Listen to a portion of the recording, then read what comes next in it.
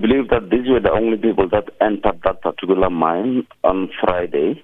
We only received reports on Saturday night that the people were trapped underground at a village called Hamaroa outside Douglasfield. And when the police arrived at the scene, they found that the community members had already dug a hole and access to the miners, and they had already started retrieving the bodies one by one. And unfortunately, all of them died. Are all the fatalities solely due to the mine collapsing?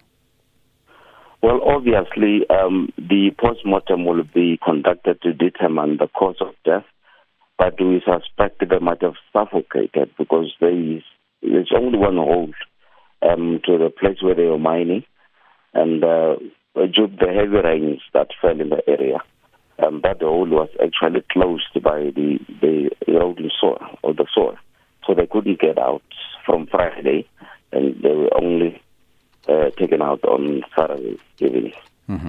And what have you been able to ascertain about the nationality, about the 8 deceased illegal miners through your preliminary investigations? Well, they were all identified. It's just that we haven't yet been able to determine their ages. But it's 1 South African, 3 Mozambicans, and 4 Zimbabweans. And have the families, have they been notified about the deaths of the 8 miners? We are in the process of doing so. That's why we can't now divulge their identities.